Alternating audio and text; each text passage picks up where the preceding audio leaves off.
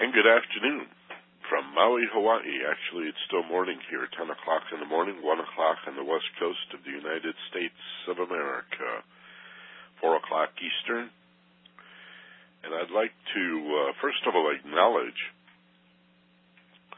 that I have very mixed feelings, mostly positive, of course, but I'm real excited and enthusiastic by this whole nomination process where, of all places, the United States of America has put a man of color, a person of color, on the ballot for President of the United States, Democratic Party, Barack Obama. And however you may feel about the contest between Barack and Hillary, we may have some John McCain supporters here, I don't know. But in any event, we would have to acknowledge, regardless of our partisan leanings or our political stripes, what a momentous occasion it is to have a non-European running for President of the United States. The Western world has been run by European men from time out of mind. This is a very different situation. And so I just want to acknowledge it. I'm pretty proud of the United States, actually.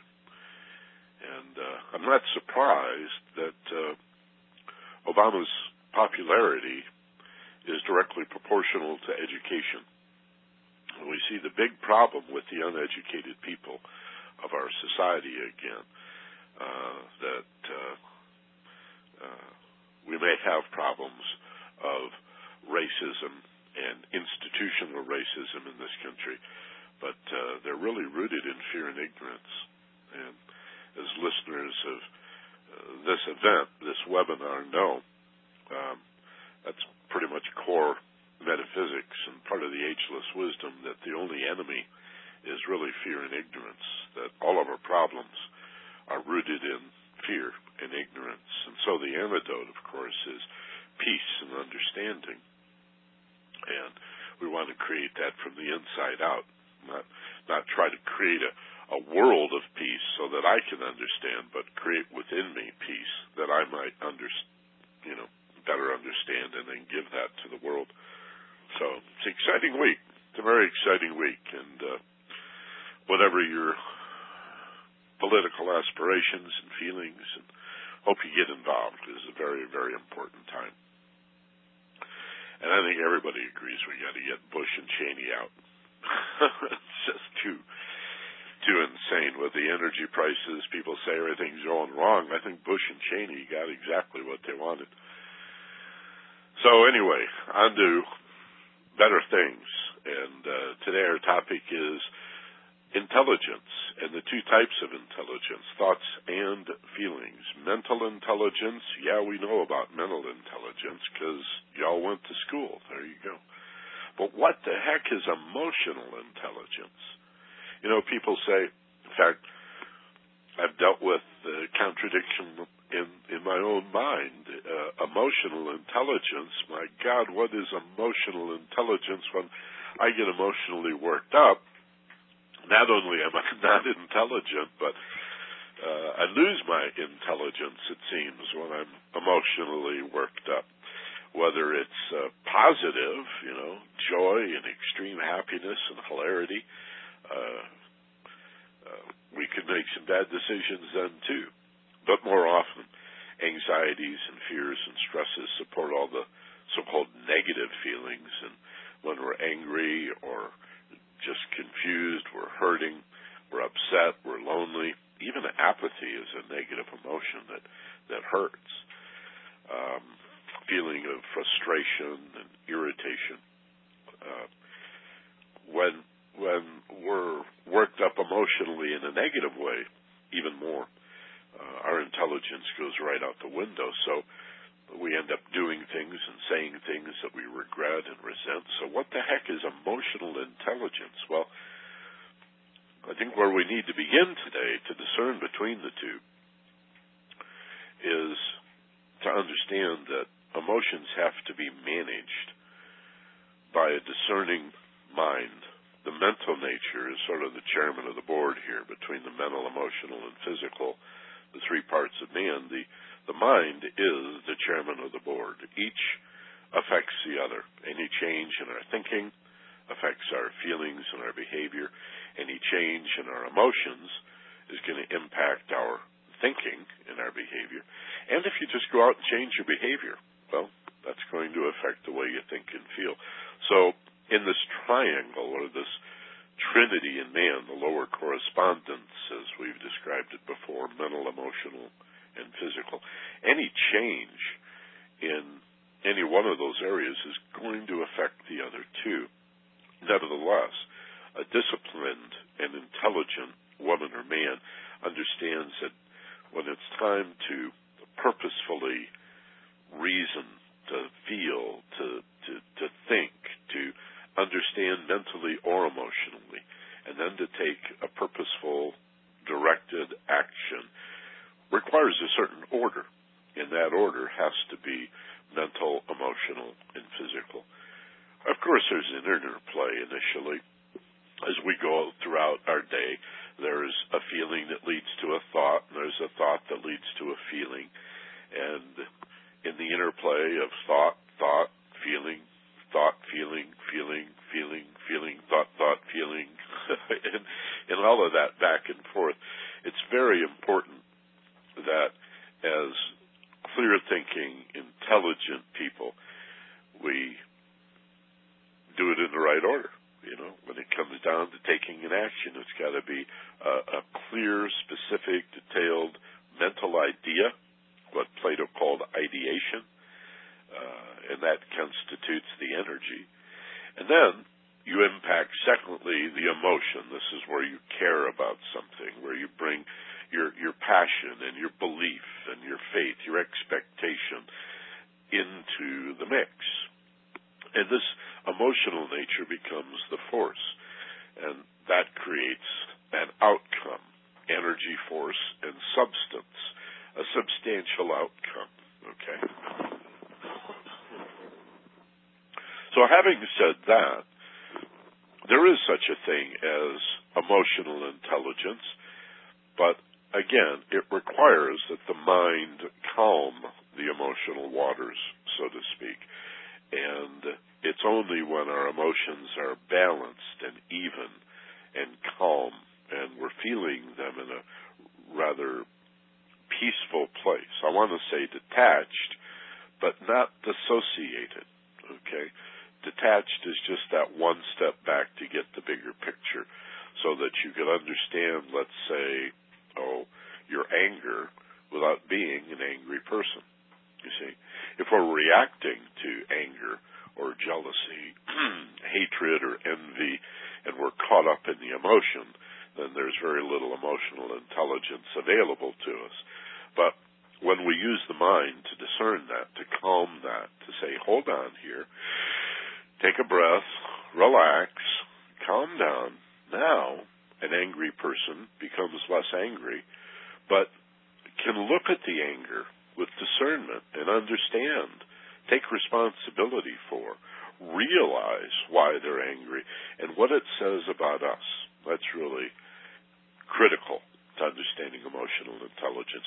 If you think simply that your emotions are done to you by other people, then you're going to try to understand the person that is making you feel this way that you say you don't want to feel.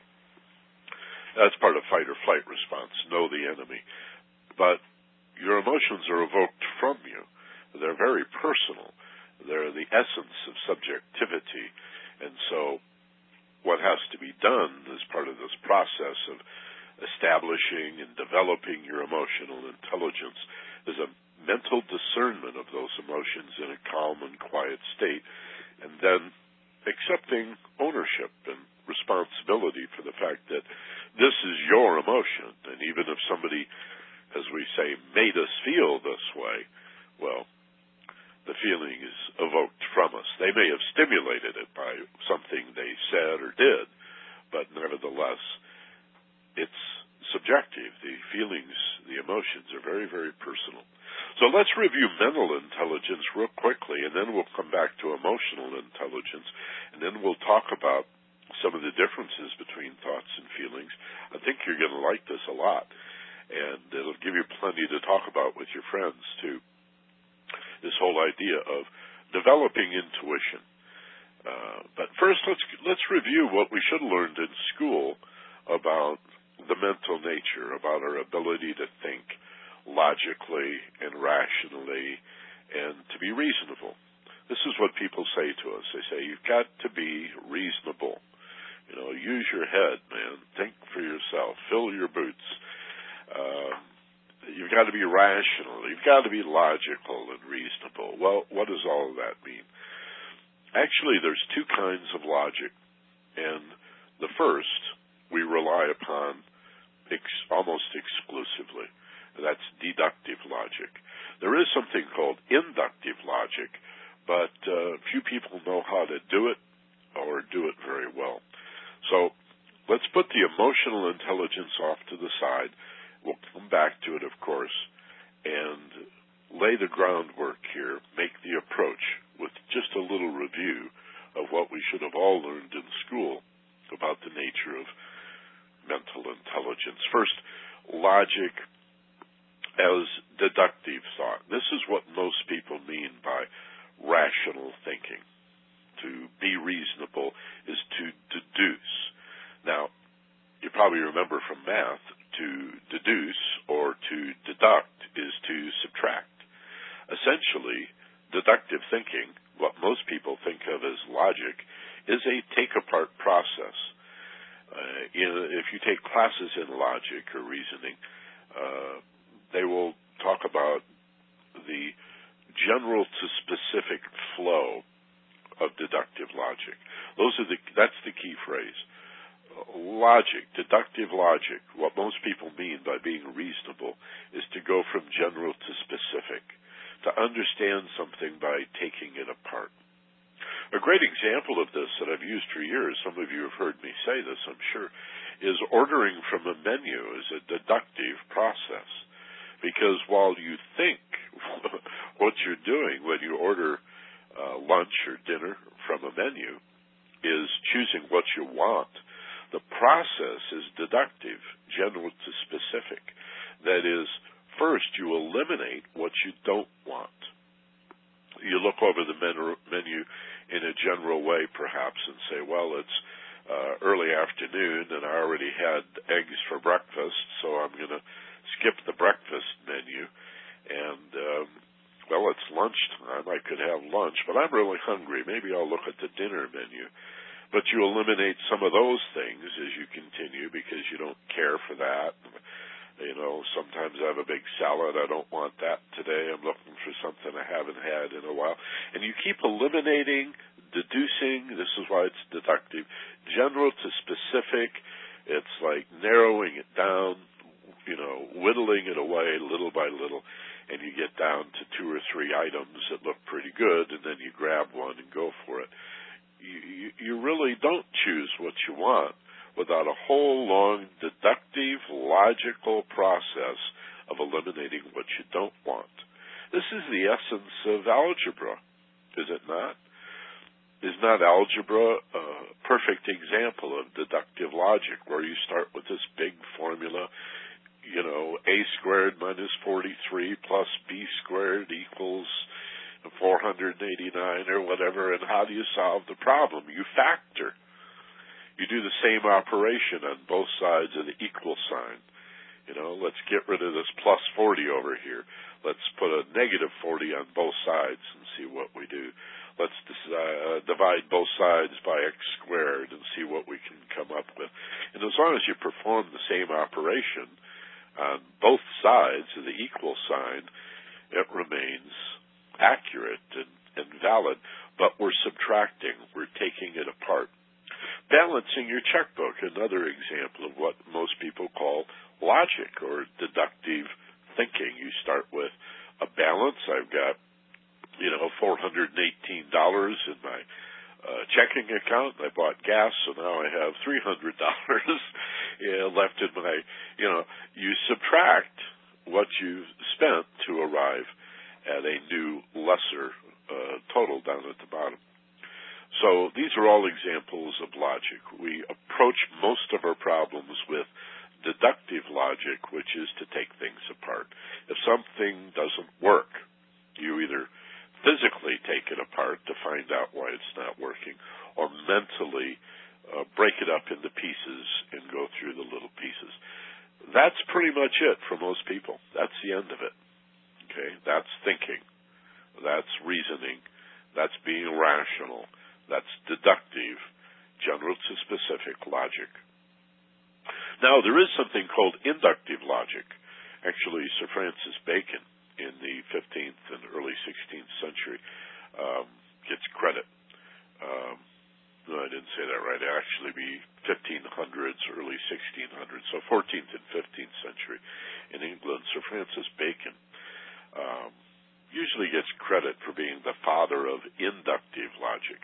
And inductive logic, though it's often not taught as such, we all know it in one way or another. I'll tell you what it is, and then we'll talk about how it's misused and why you have to be very careful when you use inductive logic. If deductive logic, which we've already discussed, is general to specific, then inductive logic is its complement, specific to general. Okay? This is the extrapolation, the extension. This is often an if-then statement. A classic example of inductive logic would be, if every crow I've ever seen is all black, then all crows must be black. You see, what's wrong with that? Well, it's a function of the set that you begin with, a function of how many crows you've seen. If I've only seen in my life 18 crows, and they were all black, and I'm going to assume therefore they're all black, that's a stretch. That's, an extrapolation or an extension based on very little information, just anecdotal information. And so in these cases, inductive logic is often a crutch or an excuse for stereotype and bias, you see.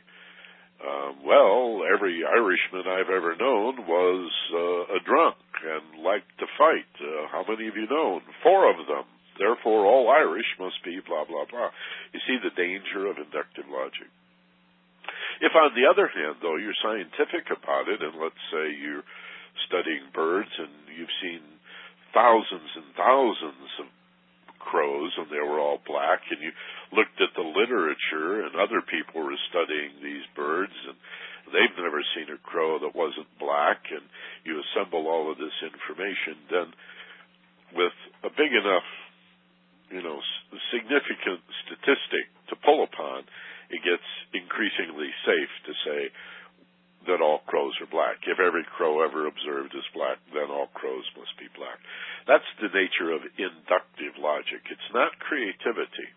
Okay, it is logic. It is deliberate. It is purposeful, but it's the complementary kind of reasoning to the much more common deductive thought. So deductive is general to specific. Inductive is specific to general. Okay. Creativity is, again, not taught very well, I don't think. I was pretty mature, I think probably in high school or maybe even college, before I began to realize that creativity was not limited to art class or music class, that somebody could be creative in an empirical science, for example. We could be creative in mathematics. We could be creative in geometry and trigonometry. We could be creative in physics and chemistry. Even today, most people think, well, how could you be creative? A fact is a fact. We don't really understand creativity, which is this uncanny ability we have to realize something out of the blue, to be either thunderstruck or just experience the dawning of a new idea. And creativity really is very closely allied to the intuitive nature or the emotional nature. And this is where we begin to transition really into emotional intelligence. It's difficult to be creative on demand. Because the harder we try to be creative, the harder we try to do the mental operations that we do in deductive or even inductive logic, the higher the brain waves go, the more stressed we get, and the less likely we are to realize anything creative or intuitive, to get one of those aha, lid-lifting experiences. So, as we move now from mental intelligence into the idea of emotional intelligence, you have to understand that, as I said before, these emotions need to be discerned and calmed, tranquilized, if you will, by the mental nature. And in that calm and quiet state, in a state of peace and relaxation, feeling very safe and very comfortable, you're much more likely to realize a creative insight or something brand new out of whole cloth. And the part of that is less a thought than a feeling is really what we call intuition. So the simplest way to describe emotional intelligence is the sixth sense, the so-called intuitive nature. You have 5 physical senses, and then a sixth sense, the intuition that is more emotional than physical, more emotional than mental. Okay? Now, let's delineate some of the striking differences between thoughts and feelings, and then we'll talk a little bit more about how to establish and develop your emotional intelligence. If you have questions, of course, put them into the box. I'd love to respond to any questions you have on this topic, and if we have time, maybe other topics as well. And, of course, we'll do a little guided imagery exercise, a visualization exercise at the end of the session today. Here are some of the important distinctions, and for those of you who like to take notes, this would be a good place to write a few things down. First of all, well, there's really no order to this, but where do I want to begin? I guess I'll begin with the stunning big difference, the biggest and most stunning difference, I think, between mental and emotional intelligence is that mental intelligence can be wrong. And emotional intelligence is never, ever wrong. Wow. That's so big. Even if you don't believe it or don't understand it, write it down if you can. You know your thoughts can be wrong. You've taken tests where you got answers marked wrong that you thought were right, you know. Even at the DMV, they tell you, well, there's more than one right answer. You have to find the best right answer. And you say, well, I think it's this one. And, you know, in a sense it was right, but it wasn't the best right. Or maybe you were just wrong. I think, you know, how'd you do on the test? Well, I got an 87. I got 13 points wrong. I thought they were right. You see?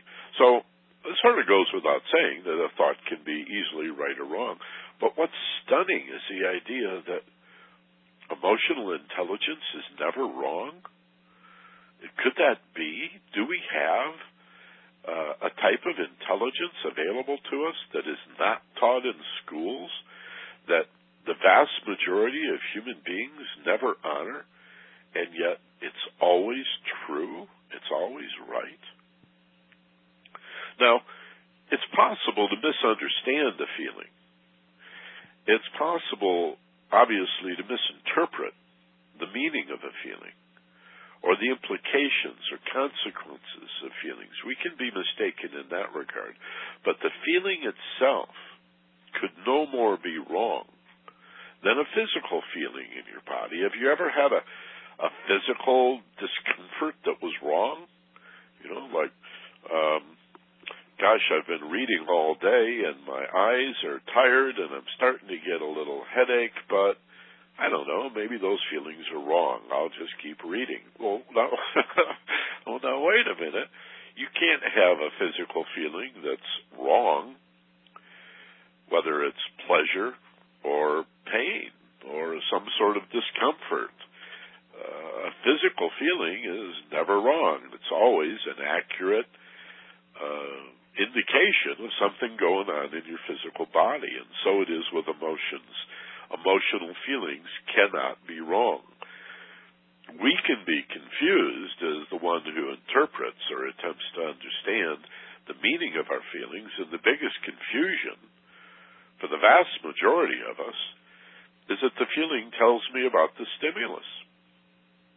If somebody makes me angry, as I said earlier, well, this feeling must be telling me that that person who is making me feel this way is a such-and-such or a so-and-so. All right? And I should have known that this person, blah, blah, blah, or raises the question, why would this person make me feel this way, blah, blah, blah. Emotional intelligence really begins here with an understanding, as I said before, of personal responsibility and ownership, that whoever or whatever stimulates an emotional feeling, the intelligence in it, the understanding, can only be found if you're willing to see it as indicative or symptomatic of your own personal condition. So if that person made you angry, the question is not what can I learn from this angry feeling about them, although that's the tendency of most people, but what can I understand about myself, about the way I feel? This is critical. In other words, if this person that said the thing that made you angry said that same thing, that same statement to a dozen other people, they would get a dozen different reactions. They might be similar reactions, but the feelings that would be evoked in each case would run the gamut, perhaps from rage to apathy to maybe even compassion. Somebody's trying to make me angry, I feel sorry for them. They're pitiful, and have compassion. So there's a full range of responses, and that's what emotions are. Emotional intelligence is your personal response. So we begin with the idea that mental intelligence can be wrong. I thought it was right, but I was wrong. Emotional intelligence could be misunderstood, but it's never wrong. Okay? Pretty far out. The next thing we have to say about the difference between mental and emotional intelligence is that mental, and this is also very, very important, mental intelligence is, by its nature, objective. And emotional intelligence is essentially subjective. Simply said, mental intelligence is about the object in your life, that thing over there, or that person here, or that group, or this event, or this circumstance. It's about the world around you. Indeed, that's what school teaches you about. School doesn't teach you about yourself. To honor your individuality, to be responsible for who you are in the world, to make choices in the area of values and ethics. School doesn't teach you any of that stuff. It's about the objects in the world around you. It's about whether it's about the history or foreshadowing the future, or even sometimes about something relevant and current and present. It's about the stuff around you. Your thoughts are designed. The whole idea is your mental intelligence is designed to tell you about the world around you. And when you think about yourself, when you take this objective intelligence and misapply it and try to understand yourself through your thoughts, all you get is a bunch of criticism. You get this internal judgment of who I am. And a lot of it pulls upon false assumptions from childhood that I'm just basically stupid or inadequate or ugly or clumsy, or I'll never be any good at that, or no son of mine will do this, or no daughter of mine is going to blah, blah, blah. Okay. You can't really understand yourself with thoughts. I mean, a little bit of thinking about yourself is necessary, right? But we all know about the internal critic and the the self-loathing judgment that comes from an examination with the mental nature of the self. So that's not what your thoughts are for. Primarily, thoughts are for understanding the world around you.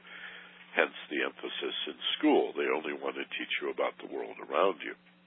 When we say emotional intelligence, your emotional feelings are essentially subjective. They are the essence of subjectivity. Emotional intelligence is about the subject of your life. Mental intelligence, the objects around you. Emotional intelligence, the subject, that's you. You're the subject. Okay? And so just as thinking about yourself is sort of a blind alley and doesn't get you any place, understanding others from feelings doesn't really work either. Though there is such a thing as empathy, it requires that we first understand ourselves. So,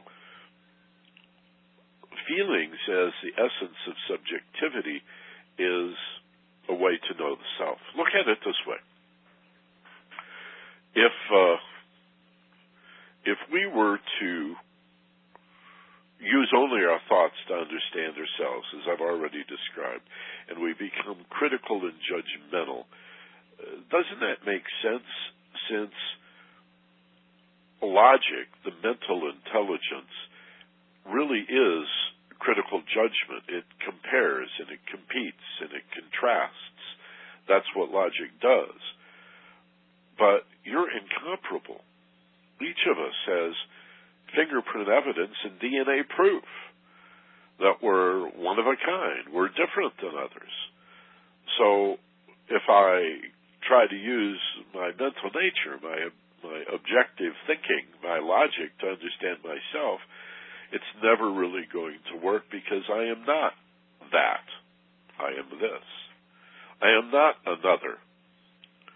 I'm like others in some ways, but mostly I'm unlike others in most ways. Okay? So, if the mental nature, if logic and reasoning is a lot of judgment and comparison and contrasting, and we're incomparable, you can see we have to have been given by design, by our designer, by our source, by our evolution, by nature, whatever your model, we have established a different kind of intelligence dedicated just to the self, because we're not like anybody else. We're incomparable. And so to know ourselves, we have to use emotional feelings. Mental intelligence, which you learned in school, logic, deductive and inductive, okay, is to know the objects in the world around you. Apply it to the self, it has very limited value. You just get into a lot of self-criticism and self-loathing.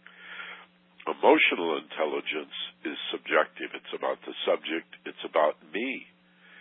My feelings are evoked from me. They are intimate representations of who I am, who I've been, who I'm becoming, who I am, based on my uniqueness of feeling.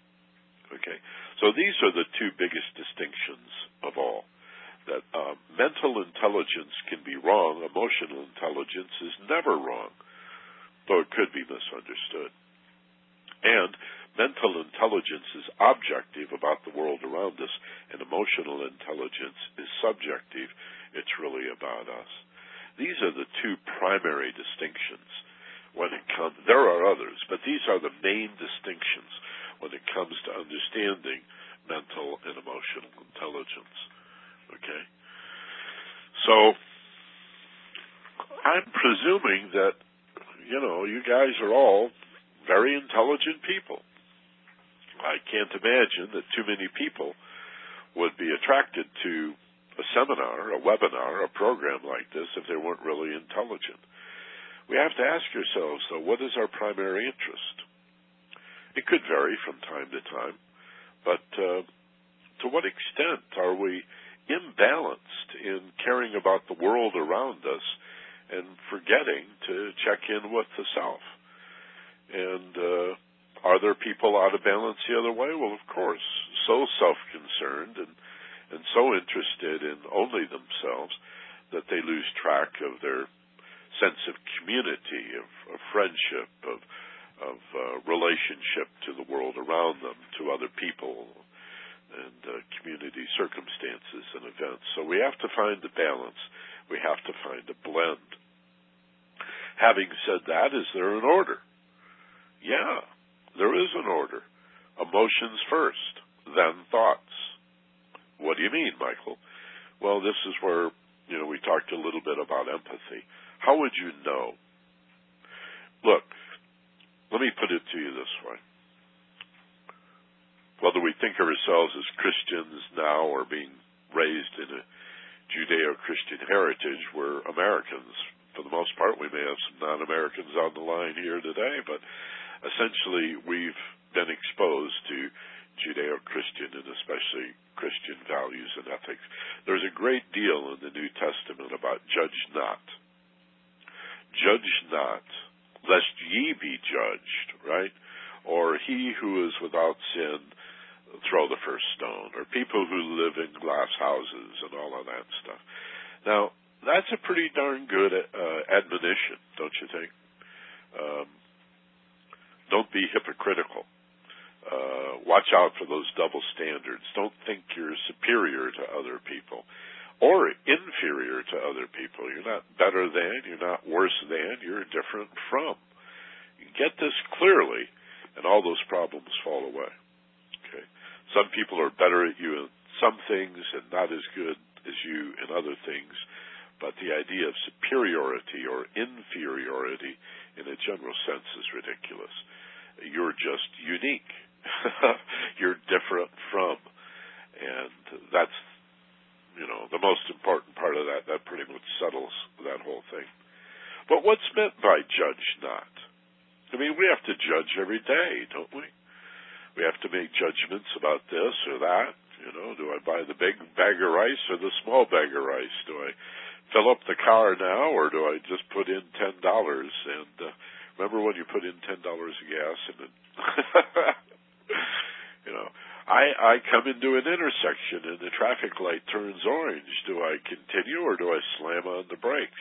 We have to make judgments all the time. So what is this judge not stuff? I really think that's what's being described here is don't use your thoughts and your mental nature, your judgments, to understand, to judge other people and try to understand them as a means of knowing something about yourself, because they are not you. In some ways they may be, but essentially, fundamentally, we're all unique. And so you can't understand yourself from judging other people. Oh, it has an appeal. It looks risk-free and sort of safe. I don't have to look at myself. I don't have to understand myself. I'll just judge others, and then I'll, carefully compare and contrast, you see. Why the admonitions not to judge? Because you can't know them that way. Okay? You can know them objectively, and you can look at the differences, but it doesn't really reflect upon you, right? When we say it takes one to know one, we're talking about emotional intelligence. How would you know? If your judgments are not mental, but if we turn the whole equation around, as the Greeks said, know thyself. Lao Tzu in China said the same thing. One who knows others is wise, but one who knows oneself is enlightened. Or Shakespeare in Hamlet, to thine own self be true, and then as the day follows the night, thou canst not be false to any man. Get it straight. Be true to yourself. Know yourself. Love yourself. Trust yourself. Explore yourself. And you have to use not the mental intelligence so much as the emotional intelligence we're talking about today to better understand the self. And then you can have empathy for other people. That's the only way really to understand others is through empathy, through emotional intelligence and what it tells you about yourself that you can then see in other judge them, empathize. Even if you hate somebody, even if somebody angers you, I could even say especially if somebody angers you or threatens you, find the shadow in you.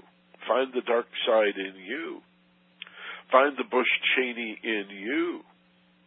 You see. If you want to understand those people, then you don't have to judge them. You can understand them much more deeply.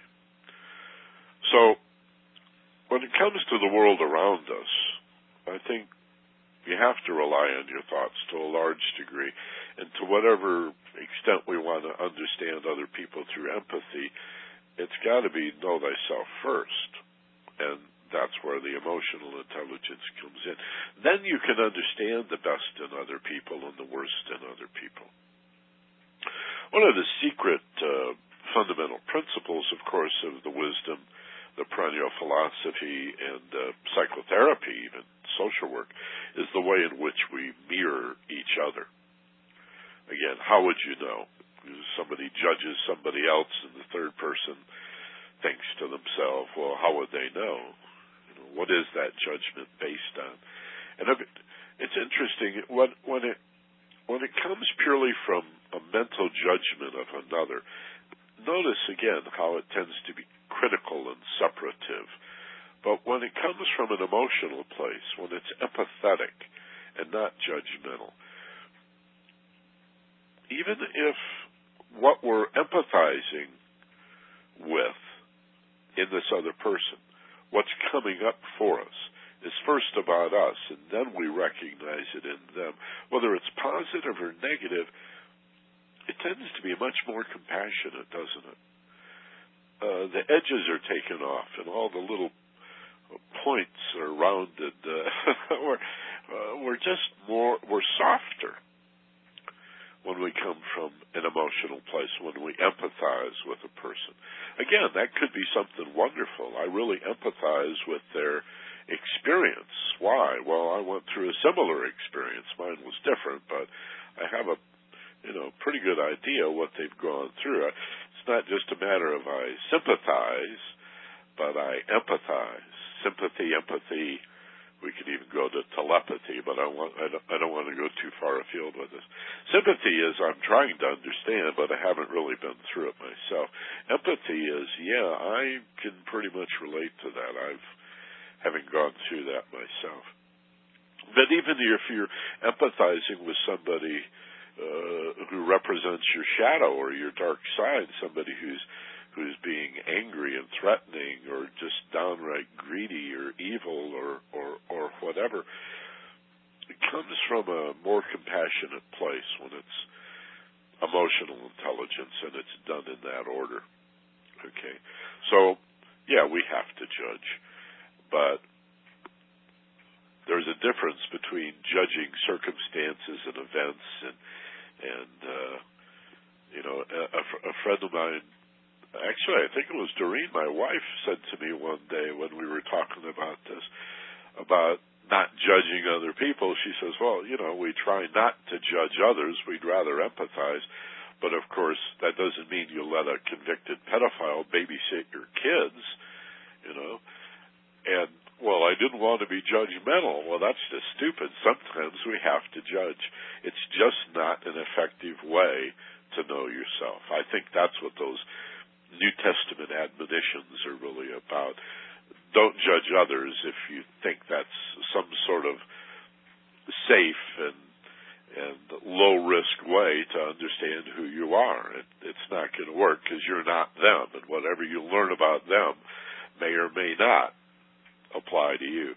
But to know yourself first through emotional intelligence and then empathize with others, that makes a whole lot of sense. Okay. So these are some of the primary differences. These are really the key differences.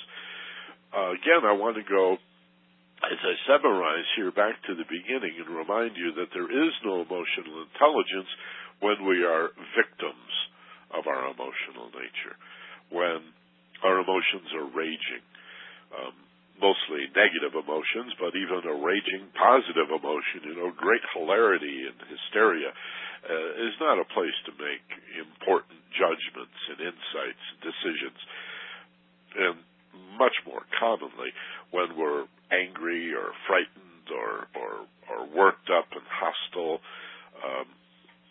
again, when an emotion is having its way with you, that's not a time to make important decisions. What we have to do is use the mental nature to discern the emotions. This is the allegory, again, I'll pull on the New Testament today, the allegory of Christ walking on water. Many people interpret that story. There's only two versions in the Bible, and they're both quite different. But many people interpret it as the apostles in the boat are afraid because of the storm. And Christ comes walking over the water, calms the water, and says, "What are you afraid of?" I'd like to suggest that the apostles in the boat are not afraid because of the storm. I'd like to suggest that the storm represents their emotional nature. It represents the fear that they had when they got in the boat in the first place, the fear and the ignorance. It comes from not understanding that you're a spiritual being, that you don't have a soul, you are a soul.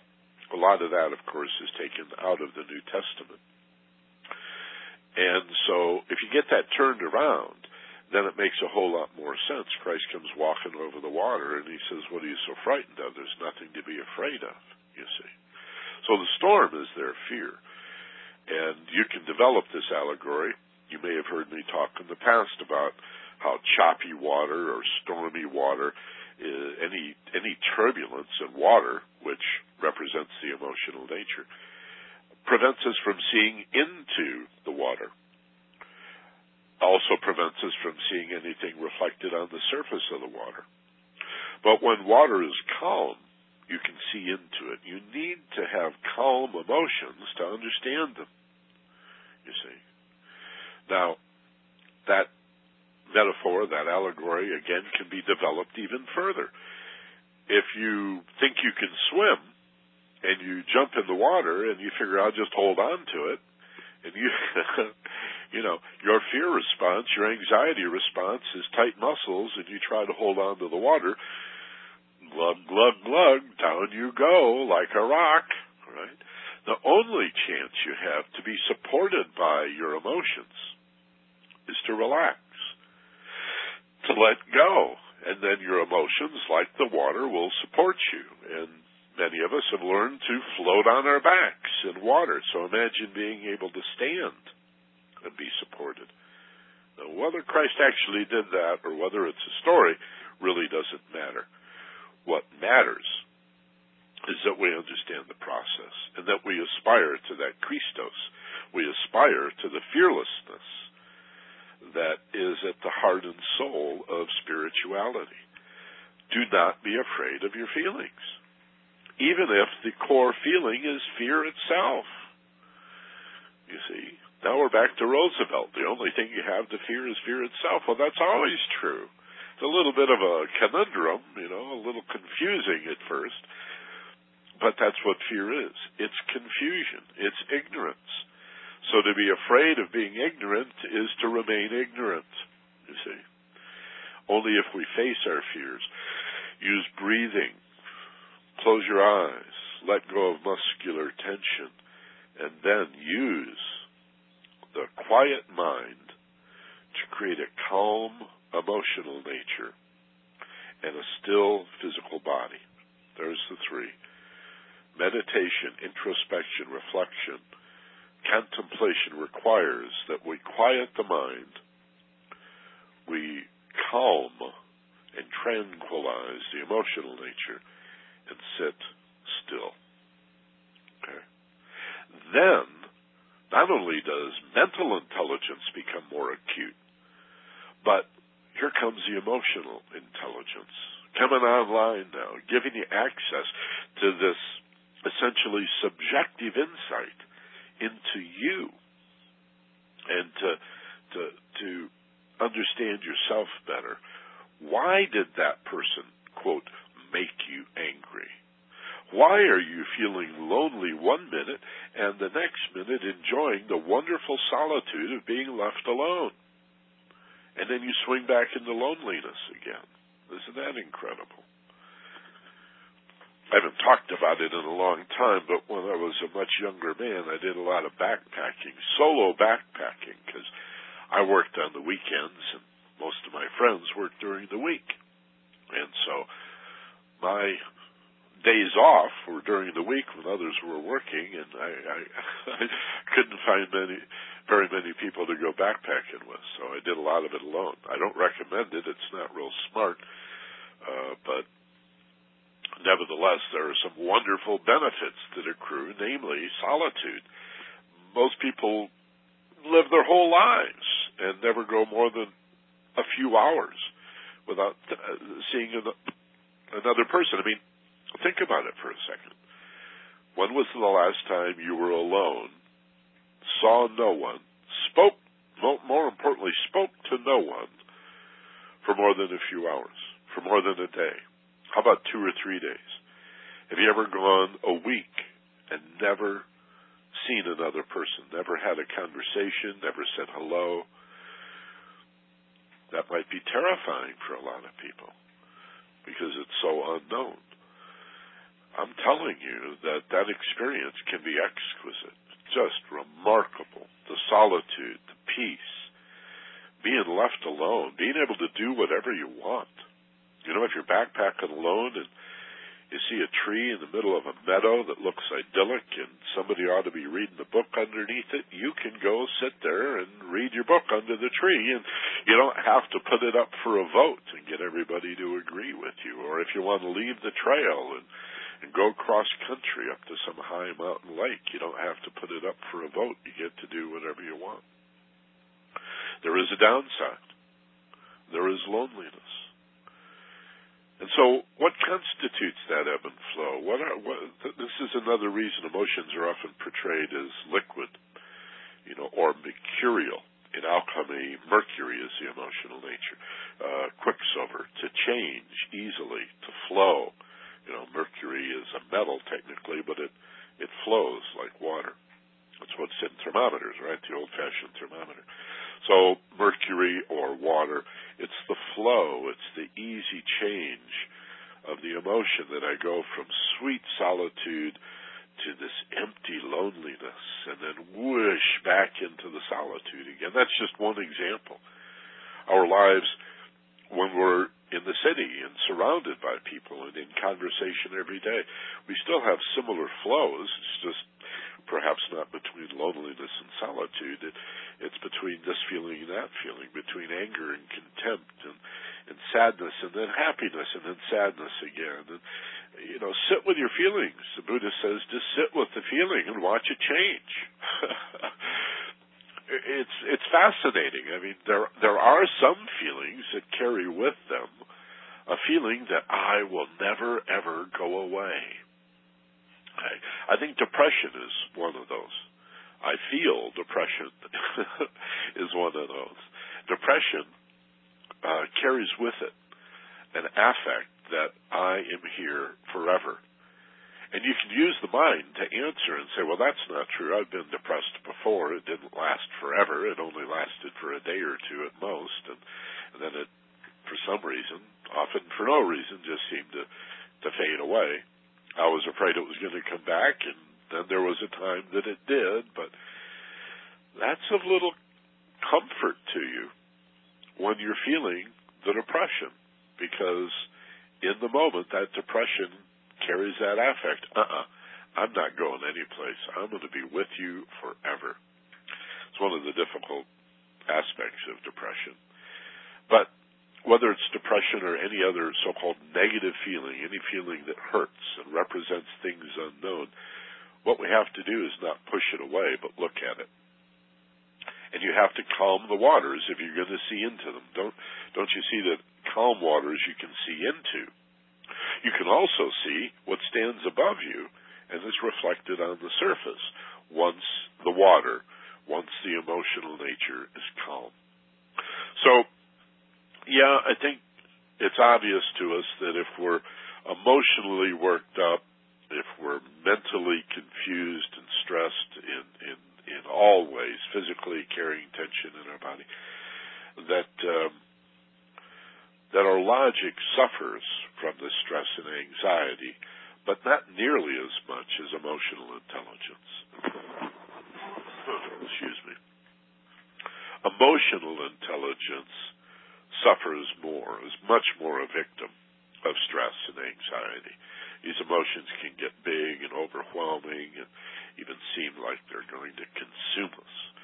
And we want to turn and run the other way because they feel dangerous.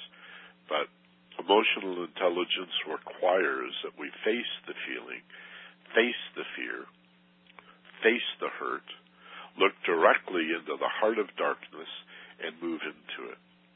Okay? Stand open to it, but not in normal states. Not in normal consciousness where the mind prevails and tries to judge everything.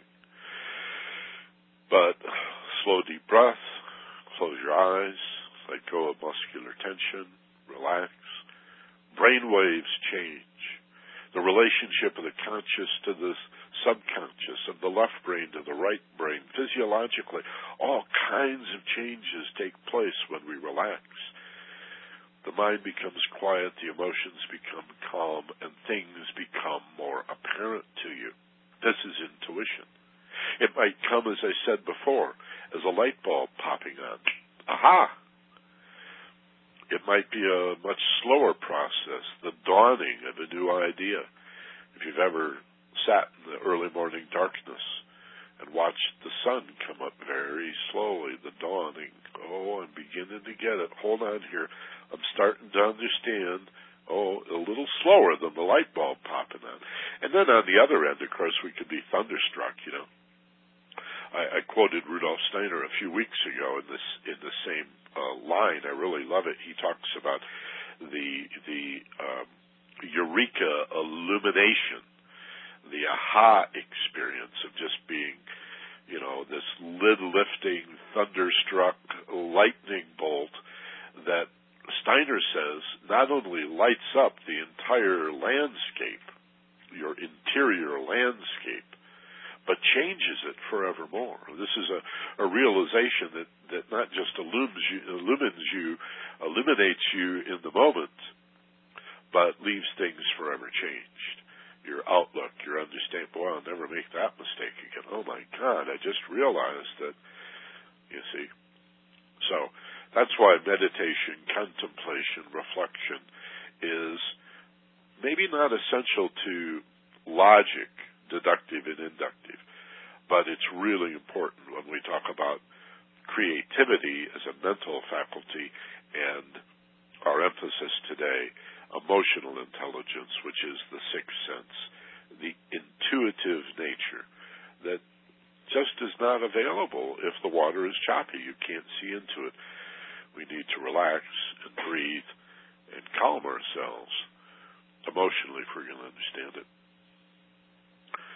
Well, let me see. We've got, checking the questions here, a lot of folks just popping in to say hi.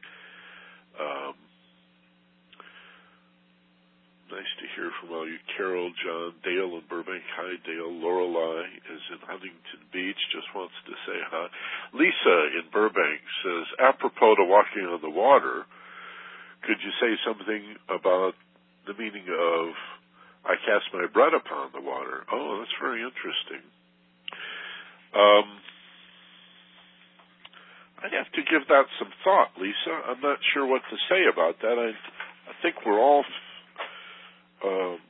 somewhat familiar with the idea of you reap what you sow, and I think casting your bread on the waters, I'm not at all sure of the derivation of that. I know the implication, which is whatever you put out, you get back. It also implies a certain degree of faith that there is law behind all things.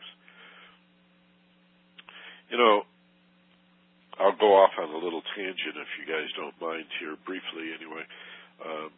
My wife Doreen and I have been watching last night and today 2 movies about the Queen Elizabeth period in the Renaissance era, not the current queen. of England, but the first Queen Elizabeth in the 16th century, would it be the 1500s and into the early 1600s. And it's amazing in her battle with Mary, Queen of Scots, and of course the battle between the English and the Spanish, the invasion of the Spanish Armada, and all of that, the role of religion between the Catholics and the Protestants, and just how very, very strong that is. And I guess what came up for me was this belief in perpetual divine intervention, as if God is a micromanager. Okay, Elizabeth says, because Mary is contesting the throne, God put me here. Well, okay, fine. Doesn't God put everybody every place? But then don't we also have free will? And when the Spanish are defeated, there's a scene in one of these movies that we watched where the Spanish are saying, well, it's your will, God. You allowed the British to sink the Armada, and if this is your will, this makes God into a micromanager. This is the madness of Reverend Hagee and Jerry Falwell, the late Jerry Falwell, and Pat Robertson and Rod Parsley and these other guys that believe that God is a micromanager and intimately involved in. This is a medieval concept, and yet so many people still believe that how better to say it than God is micromanaging our affairs. Wasn't it Falwell and Hagee both that said that? I remember very clearly Hagee saying that Katrina was a storm, a hurricane sent by God to destroy New Orleans because they were having too much fun down there, too many parties, and too much tolerance of the gay and homosexual agenda. They were going to have a big gay parade a few days after Katrina hit. Of course, it was called off, but they had the audacity to say that's what God wanted. If you only knew that Katrina destroyed over 1,000 churches in New Orleans and left Bourbon Street, the heart of the decadence and the sex and the drunkenness and all of that, Bourbon Street was untouched. But 1,000 churches were destroyed, so it completely throws into a cocked hat this idea that God is a micromanager and seeking vengeance. A vengeful God is coming to get you because you're all said, well, then why is he destroying the churches and leaving Bourbon Street untouched? It's just absurd. We need a better understanding of divinity as law, as absolute law, as unmoving, as unchanging.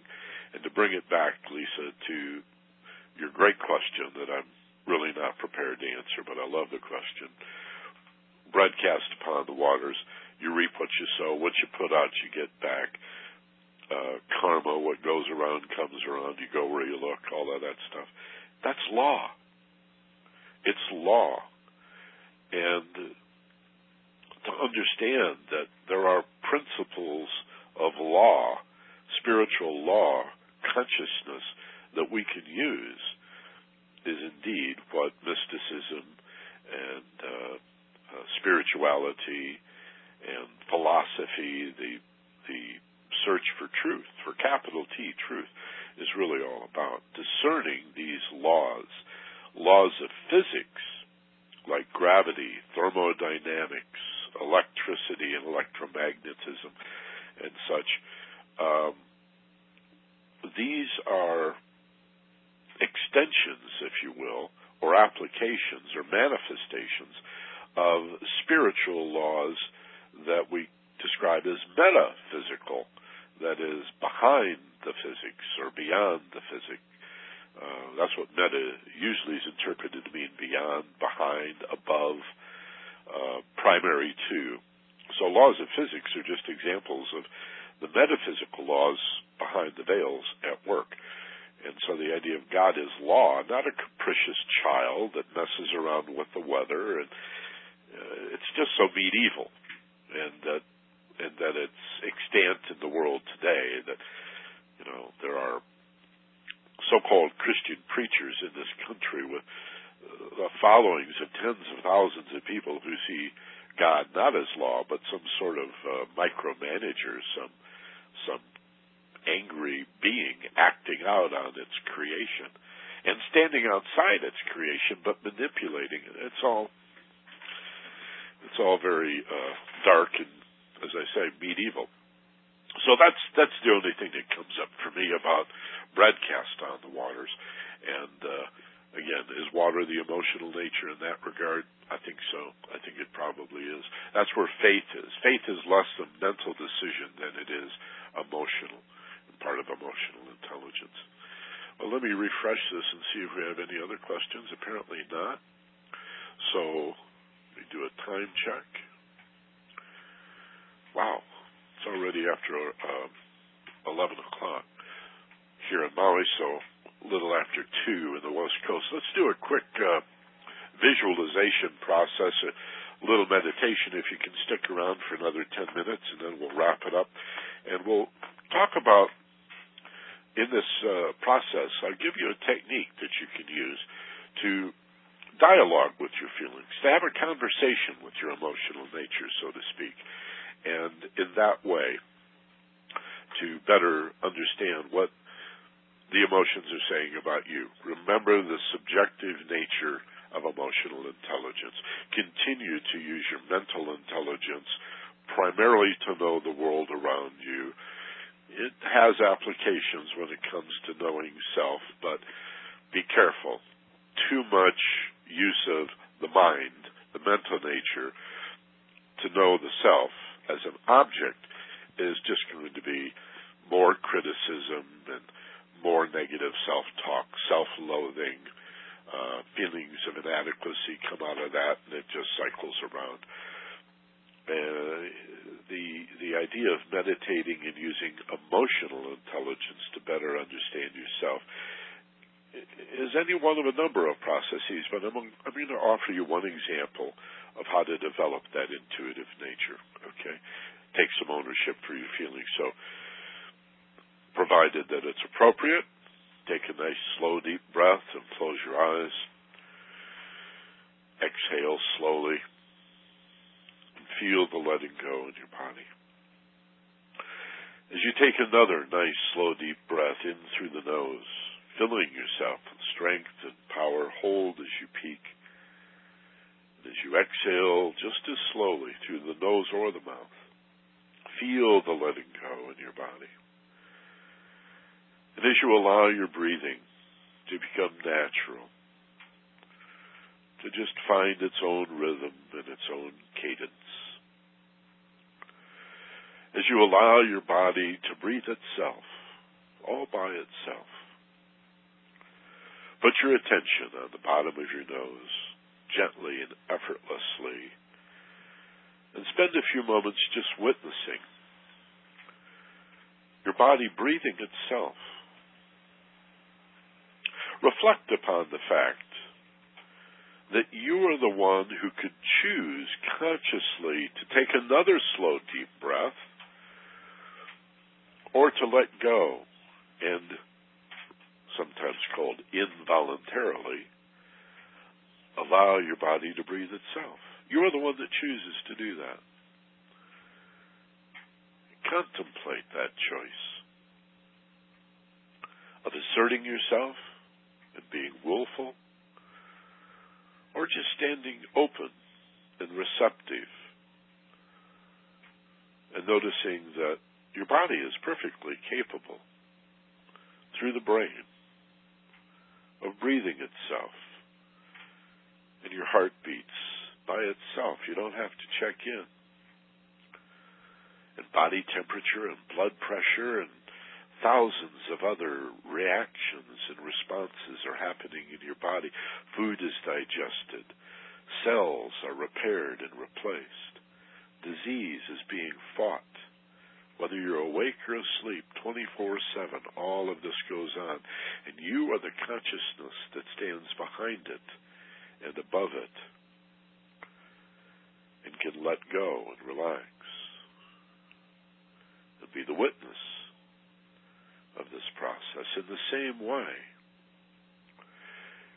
you can witness, now that it becomes naturally quieter, this little thought stream. Not only my statements and my speech, but the little thoughts in your head that spin off what I'm saying. You're not the thought, you're the thinker. And you can watch that process. In the same way, as we detach, as we unclutch, let go and step back to get the bigger picture, we can see in that thought stream an emotional stream as well. We can feel those feelings, usually between the heart and the hips, the so-called solar plexus, the belly button window, the area behind the navel, second, third chakra, okay, the belly. And loving feelings aspire to the heart, come up almost to the very heart itself. The feeling of the heart being open is a quality of charity that has to do with loving others, seeing yourself in all things and the divine in all things. But most of our emotional nature is from just below the heart all the way down to the hips or the groin, the base of the spine. And fear pulls us down. Love lifts us up. We're somewhere in that area. Feel a feeling. Feel a feeling. Just sitting quietly and receptive. And if your feelings seem now to be rather neutral, sort of a flat affect, then allow yourself easily and effortlessly to recall a time in the past couple of days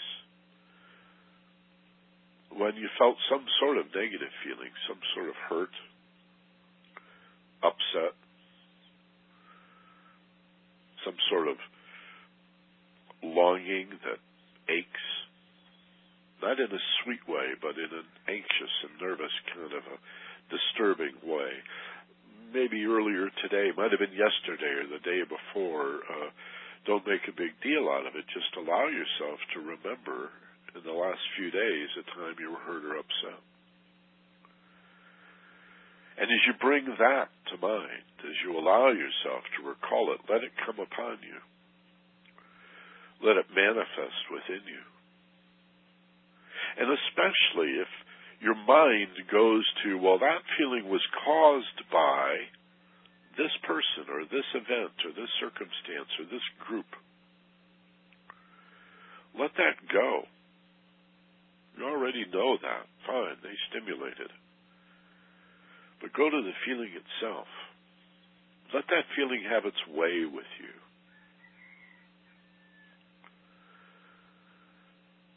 And realize that it has been evoked by the stimulus, that it comes from deep within you, that this feeling,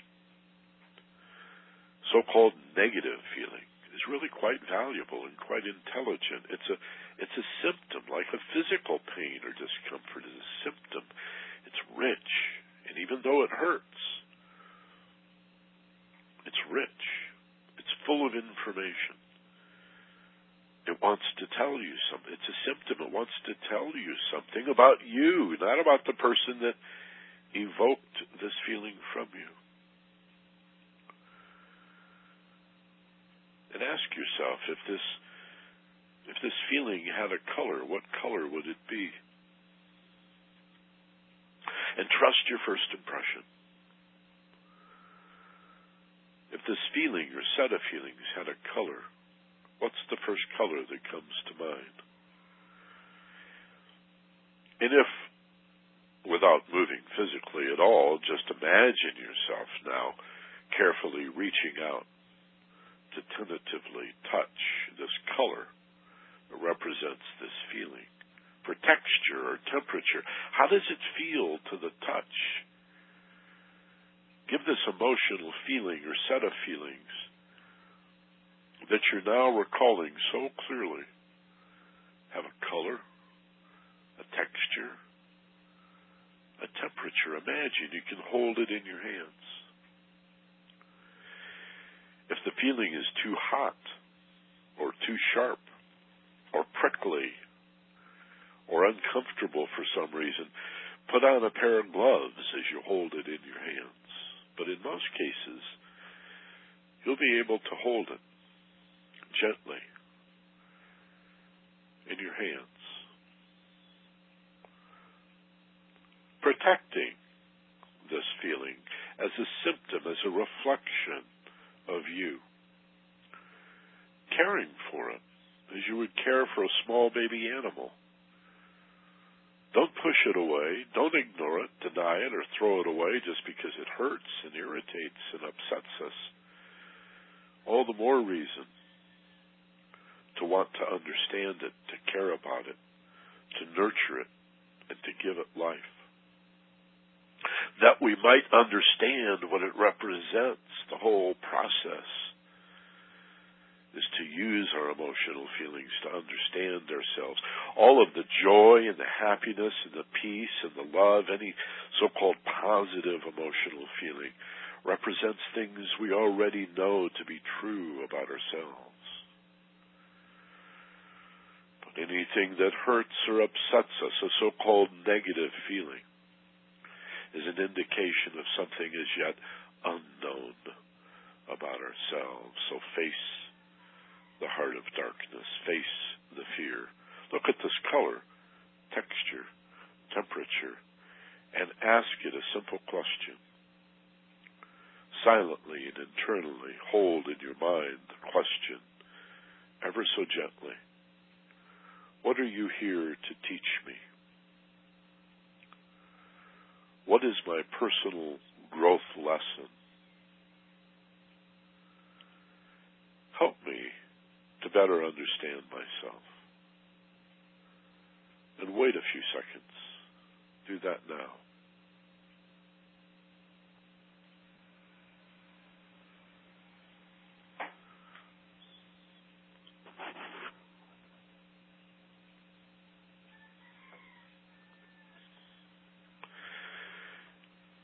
And it only takes 10 or 15 seconds before something pops into your head. It may be a gradual dawning. It may be a light bulb coming on. You might be struck as if by lightning. Oh, my Lord, a lid lifting. But wherever it stands, let the light come.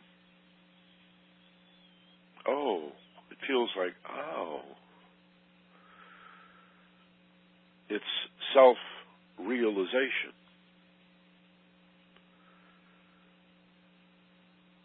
And if you seem frustrated, like other feelings are demanding your attention, or like the mind won't quiet down yet,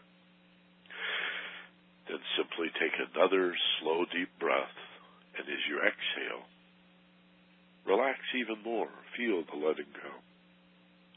Or imagine yourself slowly walking down the staircase as you count from 10 to 1, going deeper and becoming more relaxed. And as you do that, the mind must become more quiet. And the emotions will, unavoidably, become more tranquil. And both thoughts and feelings become more available to us as we go deeper and become more relaxed. After a few minutes, 2 or 3 minutes, say to yourself, as if talking to this feeling you hold gently in your hands, tell me more, you say. Tell me more about myself.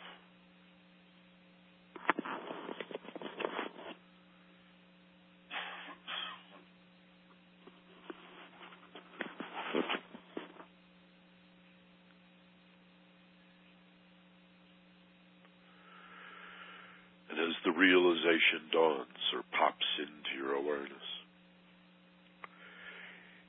You may want to inquire of the feeling you hold so sweetly and gently in your hands.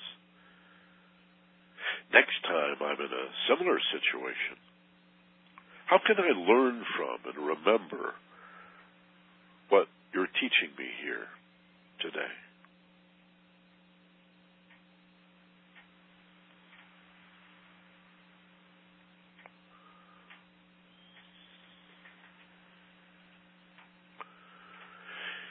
And is there anything else you'd like me to know?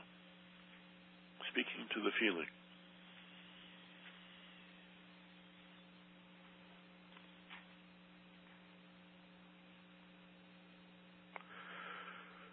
Take a few moments to review what has occurred to you. It should be a humbling experience.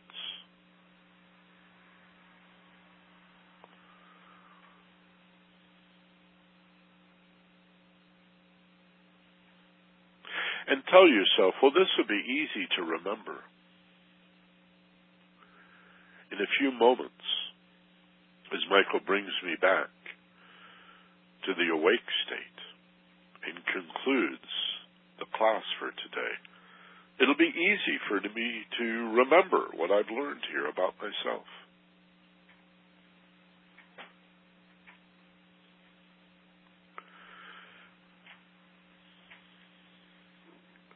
And then orienting yourself toward the sound of my voice, remember physically where you are.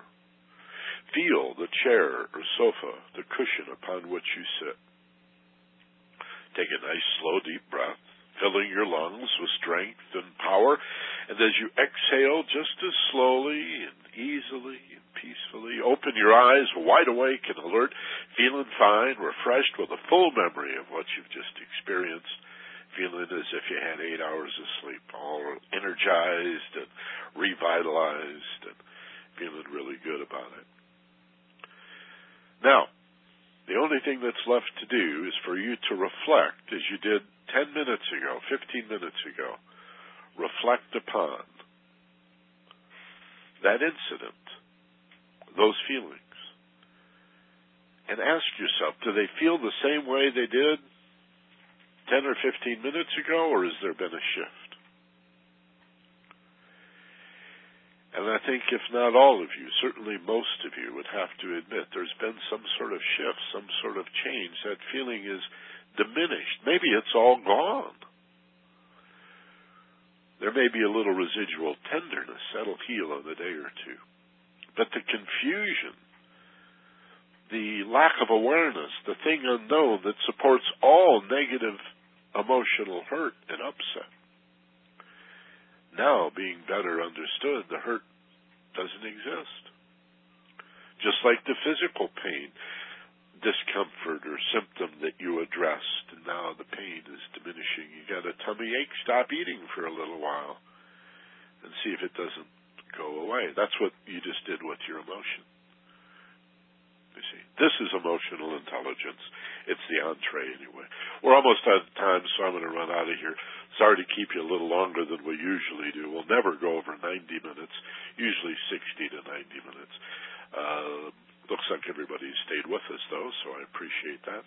Again, hello. You can still put in a hi on that submit a question box. First name, city. You can ask a question if you'd like. And in any event, say hi. Because most people don't. I know you're there. I have the count, but I don't know who you are if you don't say hi. And it's always nice hearing from you. You can also email me. The best address is probably, for you guys anyway, my initials at myname.com. So mb@michaelbenner.com. Okay. And the web links are at the bottom of the page in the lower right. The big button says Wage Inner Peace Now. That takes you to our premium podcast at Focused Passion. Some big changes on the horizon for that. Can't tell you yet, but some very exciting updates are about to happen at Focused Passion. But it's a good idea to get in now for just 99 cents a week. You get the premium podcast every week with Steve and I. And the other links are there. The website. The link below that, Audio Archives, takes you to the part of my website where all these past programs are archived, and you can see my profile at LinkedIn, too. And if you're a professional, I really recommend LinkedIn. It's sort of like MySpace or Facebook for grown-ups and professionals. Check out LinkedIn.com. You can look up my profile there. Hey, thanks so much for being here today, and also, you can call me if you want more information about private coaching or, a referral or just about anything. Leave me a message anytime, 24/7 on my number, 818-569-3017. Okay? Still 818, the old number I've always used, 818-569-3017. And to all of you online, whether by telephone or webinar, thank you very much for being here today. Join us next week. We're here every Sunday at 1 o'clock West Coast time, 4 o'clock Eastern. Thank you so much. As always, be gentle, love life, and take care of each other. God bless. This is Michael Benner. Aloha.